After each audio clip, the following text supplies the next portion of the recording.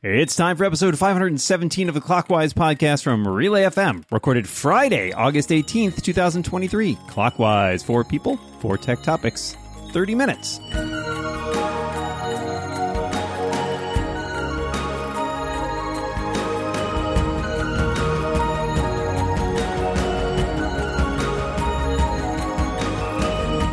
Welcome back to Clockwise, the tech podcast where we travel through time, unlike all the other tech podcasts. My name is Dan Morin, and I am joined for this special Friday episode of Clockwise by my good friend, my pal, my dungeon buddy, because we play Dungeons & Dragons on the internet together, the one and only Micah Sargent. How you doing this fine Friday, Micah?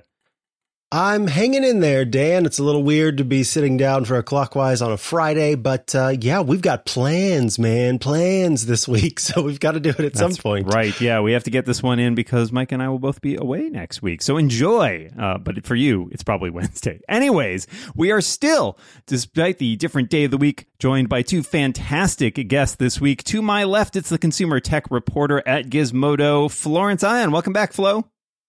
Hello. And don't forget my material podcast on this network. I have to say it. Oh, right here on Relay FM. Indubitably. And to my left, the managing editor at Mac Stories, it's John Voorhees. Welcome back, John. Hi, everybody. Thanks for having me. All right, so let's get this episode kicked off. Reading about Apple's upcoming M3 chips makes me realize that my M1 MacBook Air is still chugging along just fine. I want to know what draws you to actually upgrade your hardware. Is it just the faster chips? Is it new features that you really want? Or do you really just wait until you run something to the ground? And do you have a different upgrade strategy for, say, mobile devices like phones versus computers? Flo, why don't you start us off? Well, I actually just updated my laptop at the end of 2021. So usually what I do is I try to wait 5 years before I even think about replacing whatever my work, my main machine is. But I use Windows. So, and it's been okay with the different like Intel chips and all that. Like they've been long lasting for me to be able to wait that long. The phone, however, is the thing that I do upgrade every single year.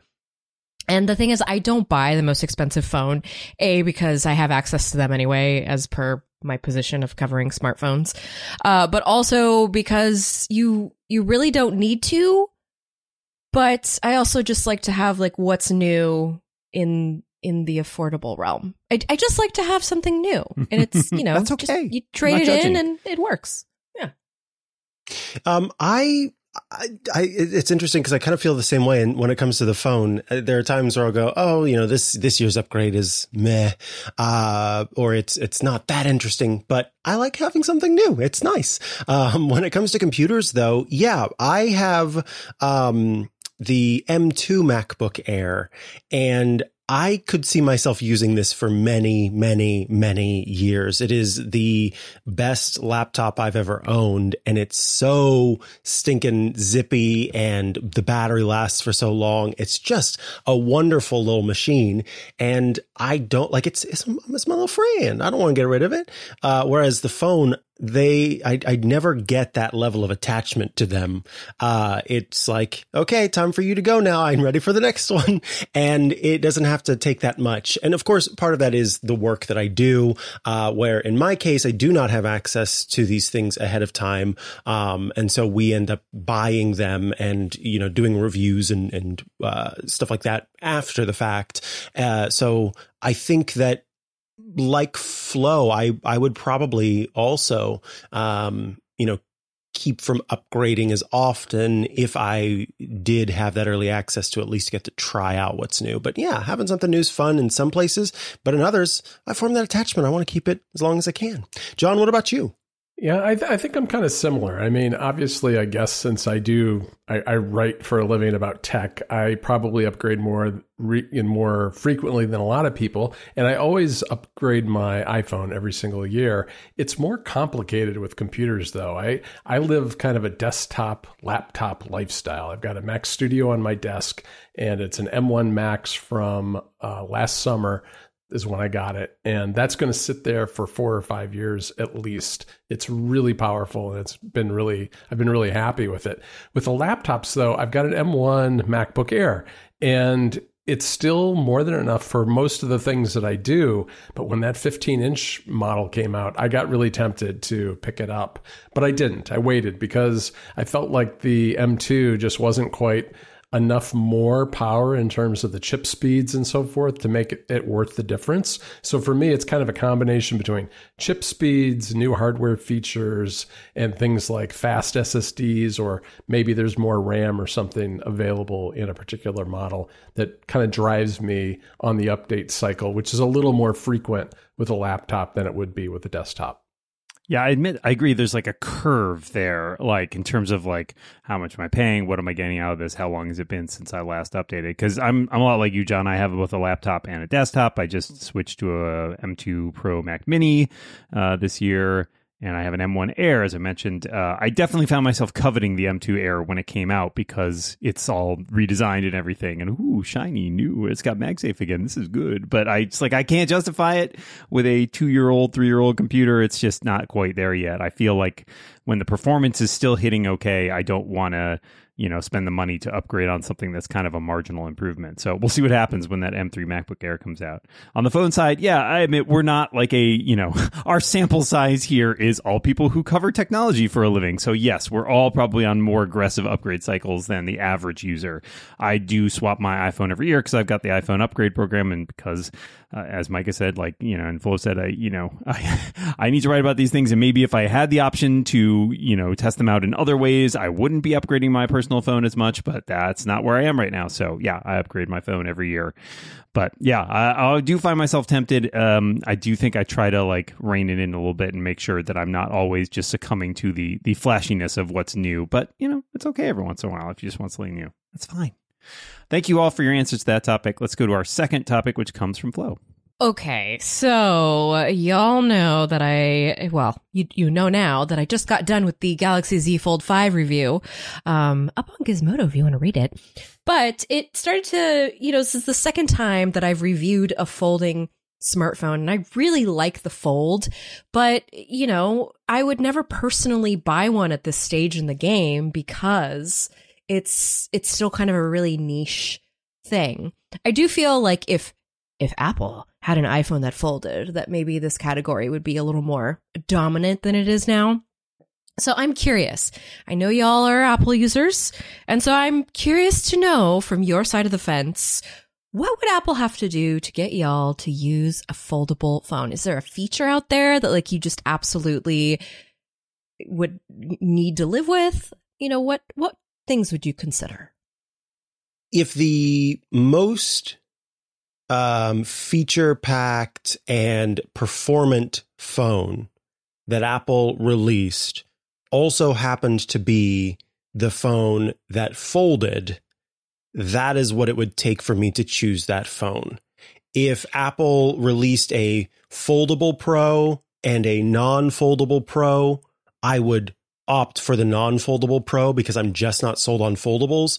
But if the only way for me to get the most, recent technology, the best cameras, the best this, the best that, basically forcing me into that choice in order to have the top of the line, then I would go with the foldable. So it's almost as if they are playing chicken with me, I guess. That's what they would need to do to get me on board with foldables. Because I want to have the best camera array and all of the other stuff that comes with that. But I would prefer for my phone not to be a foldable. But if the only way to get that other stuff is if it folds, then I guess my phone folds. If I can't beat them, fold them. John, what are your thoughts? Yeah, I think for me, it would have to be something that is tough enough to live up to daily use, which I think has been kind of a problem with a lot of the foldables so far, although it's getting better, but it's still not perfect. And I don't think that something, as much as I like the look of the Galaxy Z Flip, I really like that outside screen. I really don't want that form factor. For me, the other factor would be, could I get essentially an iPad mini, but fold it in half? Yeah, I mean, I kind of agree with you, John. That's exactly what I was thinking. The something with the utility of an iPhone and then unfolded with the utility of an iPad is really kind of the sweet spot. And not to be too flip about it, but I feel like what it would take for me is for it to be good, right? Like that's what's compelling about it is a lot of these phones I think have suffered from compromises so far. And I think the what Apple's going to need to do is prove, you know, in its sort of inimitable fashion, what is the story it wants to tell about what the utility of this phone is. And we see different takes on the foldable phones, right? We've seen ones that sort of ape the classic folding phones from, you know, the early 2000s. We've seen ones that do fold out into like small tablet size screens. I'm kind of curious to see what Apple thinks is the advantage of this. And I don't know how they would approach it. But to me, you know, some of the compromises that I think would probably not fly for them is the idea that you have a phone that's like twice as thick when it's folded, right? Like, to me, that seems like something Apple looks at and goes, nah, like that's clunky and a big brick, and we're just not going to do that. So I think, you know, if, to Micah's point, I do think if there were a foldable phone that Apple offered, I would probably get it because I figure, A, see previous question, I would only have it for a year. So I wouldn't necessarily be locked in. But B, it would probably be they have a really good reason to try it, and I need to use it. I need to understand what that is. So I feel like it's Apple being able to sell me on why do I want a foldable phone. Is it that I have the convenience of an iPad in my pocket, or is there some other advantage to this that I'm not seeing? So maybe that's kind of vague as an answer, but I feel like that's kind of what it would take me to make the jump. Flo, why don't you wrap us up here? Well, and I would agree that the reason Apple doesn't have a folding smartphone is because it doesn't need one. The iPad mini does serve that purpose that the Z Fold currently has now. But you're right, Dan. There are compromises. You gotta make compromises to walk around with a phone in your pocket that makes it look like you have swinging udders. I hope that's what I wrote in my review. Good, excellent. Yes.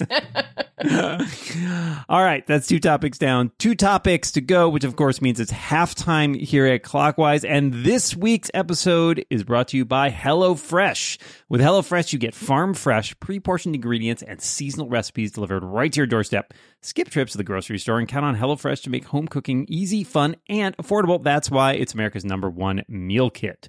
Fall is right around the corner, and HelloFresh is here to help you plan for the busy season ahead with tasty dishes delivered to your door. Simply choose your recipes and pick your delivery date, then lay back and enjoy the last days of summer knowing that dinner is covered. I mean, after all this fall, you've got places to be, and standing in the checkout line is not one of them. So you can leave the meal planning and grocery shopping to HelloFresh. With pre-portioned ingredients and easy step-by-step recipes delivered to your door, you'll save so much time and cut out the hassle.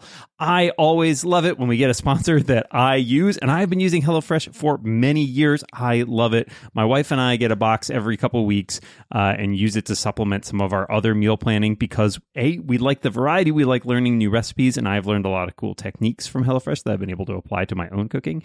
And B, because sometimes you just need that hassle taken out of your dinner planning because, you know, we both work busy lives, and having something at the end of the day where that choice is already made for us is fantastic. So we take off turns. We both cook using the meal kit, and we get a lot of really good stuff. I particularly like their fish dishes. They're actually really great. So go to HelloFresh.com/clockwise50 and use 50 clockwise for 50% off plus free shipping.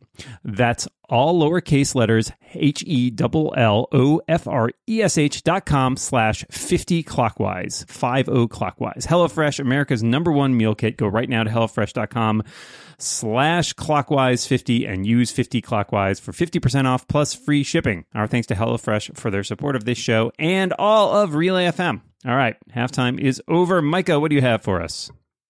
Yeah, so there's been a lot of arguably silly controversy over the movement of the iPhone's end call button in the upcoming version of iOS 17. It has since been moved back to the middle, but there was a lot of kind of, whoa, where's the call button going? And it made me want to ask, what is a UI or UX change that you've experienced at some point that kind of sticks out to you as something that really ground or grinds your gears? John, we'll start with you. This is a great question. And I actually had a hard time coming up with an answer because the reality is I live in beta software so much that I am numb to all UX and UI issues. But the thing that really bothered me a while back was when the Siri button moved on the Apple TV remote to the side, because it feels like no matter what happens, whenever I grab that remote when in the middle of watching TV, maybe to turn the volume up or something, I invariably press the Siri button and interrupt everyone in my family's watching. So that one still drives me a little bit bonkers because I forget it's on the side, I grab the remote, and all of a sudden I've interrupted all the watching. I have two, one of which happened a long time ago, but it's been revised a couple times since then, which is in messages on iOS, there used to be a button to just add a photo, and now it's buried beneath a menu. In the most recent beta, I know you can press and hold. It's still a little clunky. I just miss I'm sorry, I don't want to put all your apps in. I just want to send a picture to someone. A use case that is very common. So that annoys me to this day. The other one is sort of a broader one, but a few years back, Apple, I think around the time the HomePod came out or shortly thereafter, they changed the AirPlay interface so that it now has two separate interfaces, one that manages other like playback devices and one that just is like, oh, you're sending audio to a speaker. This is one of the worst user interfaces on all of Appledom. It annoys me constantly because it's like, oh, but I started playing this thing here, but now it's been taken over by that speaker and I need to get it back. Oh, but I'm no longer in sync with where I was. It is a mess. It drives me bananas. So those are my two most recent ones. And Apple, if someone out there wants to fix them, I'm here. I'm ready to talk. I'll be calm and everything. Flo, what about you? Why didn't Google tell me that they were going to move where my downloads marker goes? Because you see, folks, this last week in the Chrome browser, or last 2 weeks, out of nowhere, Google moved the part of where it tells you your downloads go from the bottom of the browser, where it's been since the beginning of the internet, to the top right corner of the browser, embedded where all your extensions and all the other things are. And this has been annoying me. This has been annoying me. So that's what's been annoying me lately. Because you're going, okay, did it download? What is it? Did I click the right button? That would be very frustrating. It's just a different experience. Absolutely. So that annoyed me.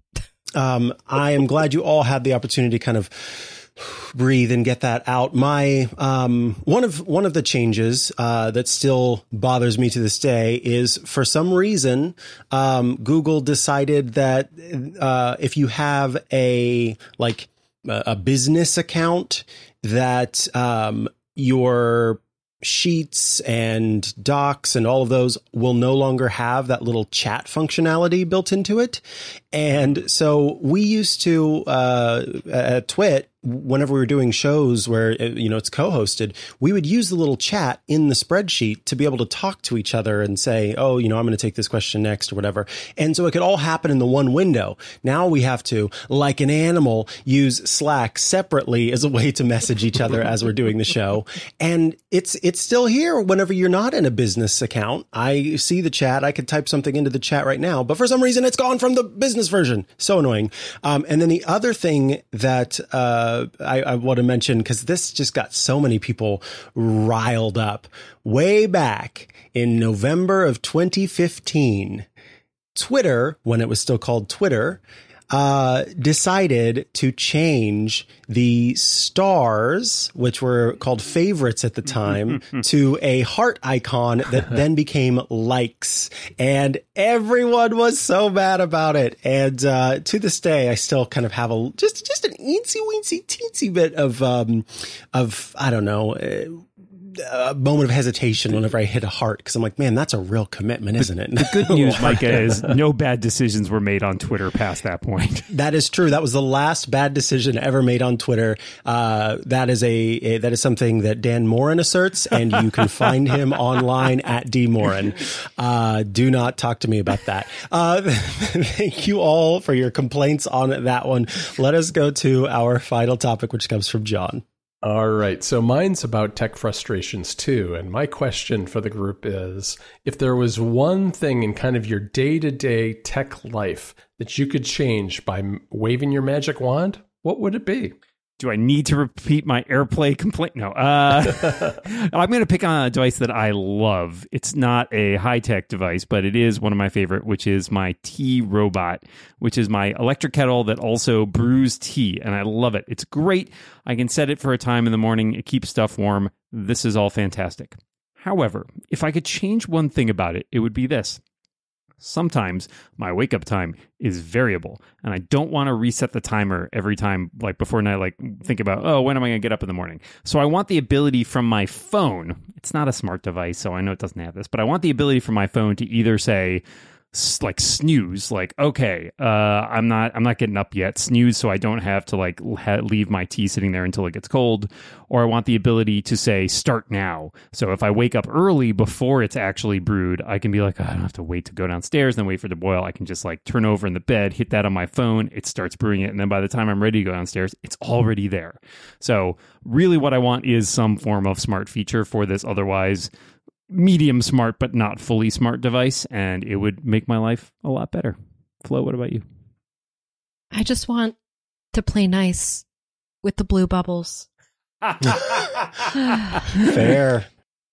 I just want to be able to send a text message and not feel like some sort of outcast from another world. This is just my plea for Apple to just say, you know what? We'll adopt RCS. Let's do it. Let's be friends. Do you need a hug, Flo? I feel like you need a hug. I want this too, though. This is a question about waving a magic wand. So this is world peace. And this is it'll be how, good. I agree. Yeah, from my side of like, I have a low level of anxiety sending someone on Android a message because I don't know if it's going to get to them. You know what I mean? Like should I include 2 images in it, or should I send the images one at a time? It might get lost when the pony delivers it. I mean, if the text message is over 200 characters, is it going to be delivered in weird bits? Like, how is this I don't know what will happen. I kid you not. I have tested sending messages before with my own Google Pixel to see how I can expect it's going to show up for them on the other end of things. So I'd love it if we all played in the same sandbox, hopefully free of cats because nobody wants to get ringworm. But so the magic wand waving that I would do is that it is for my happiness and my sanity, and it is simply that Wi-Fi suddenly becomes as strong, resilient, and dependable as Ethernet. And it is not because I have an issue myself. I pretty much like any mission critical device I have is Ethernet connected, but because my partner, who is a gamer, and whose device is not on the Ethernet, anytime it starts not connecting properly to something, because I am the tech knowledgeable in the home, then, it's my fault that it's not working. And so I just want things to work perfectly, even though Wi-Fi is not as good as Ethernet. Yeah, magic wand, Ethernet, Wi-Fi. John, why don't you round us out here? Yeah, that would be fantastic. I would like to magically give everybody 2 to 3x the battery life on every single device that they own, because I feel like all I do all day is plug things in and that's it. I mean, it's a really simple one. I don't want to have to charge my devices nearly as much as I do. So I'm going to magically grant the world more battery capacity. Woo! It's incredibly generous of you, and we really appreciate it. All You're right. welcome. That's 4 topics down. We got just enough time for a bonus topic, but I want to remind all of you out there that if you would like to support the show and look great doing it, you can get a Clockwise shirt. Just go to clockwise.social/shirt. Get your choice of sizes, colors, different types of shirts. There's like onesies and tank tops, all of that we've emblazoned with our fancy, awesome Clockwise graphic there. So go pick one up. Again, that's clockwise.social/shirt, and you'll help support me and Micah and the show. All right, bonus topic. I want to know, what was your favorite breakfast cereal as a kid, and do you still like it? Flo? I loved Lucky Charms. But I would not go for that now as an adult. I always go for the chocolate variety. So a Cocoa Puff, a Cocoa Pebble, a Cocoa Crispy. That's where we're at. Nice. I remember it was like we were just rolling in riches. It was like caviar when we had Honey Bunches of Oats. Mom would get the box of Honey Bunches of Oats every once in a blue moon, and you could almost count on that bag of cereal being gone within 2 days, as there were 4 of us kids. And I would, it's hard to say if I like it now, because I've not eaten it in a really long time. I think that I probably wouldn't, because it would probably be far too sweet for me at this point. But I like the idea of it. Yeah, it's the different textures and everything that's so enjoyable. John, what about you? I'm going to go with Captain Crunch because, you know what? I loved it as a kid, and Captain Crunch and a good cup of coffee as an adult is a pretty decadent treat. It's very, very good. It just kind of sweetens that coffee as you drink it in the morning. When Micah said caviar, I really thought he was going to say cavities. And I was like, yep, I mean, that is breakfast cereal, your tea. Yep. Weirdly, I was a strange kid. We didn't have like any of the marshmallow or like super sweet cereals, but I loved a Kellogg cereal called Product 19, which is basically like a total kind of thing. And as to whether or not I still like it, they stopped making it and it makes me angry. So I'm very sad about that. But thank you all for that cereal content. Hey, if you'd like to get ad-free episodes with an extra overtime topic every single week, you can become a member of Clockwise. Just go to relay.fm/clockwise. You can sign up for just $5 a month or $50 a year, and you'll help support the show. In this week's overtime topic, we're talking about third-party app stores. And with that, we have reached the end of this week's episode. All that remains is for us to thank our fantastic guests. Florence Ion, thank you so much for joining us. Thank you so much for having me. And John Voorhees, thank you so much for being here. Thanks for having me, too. And Michael will be back next week at our regularly scheduled time. So until then, we remind everybody out there listening, watch what you say. And keep watching the clock. Bye, everybody.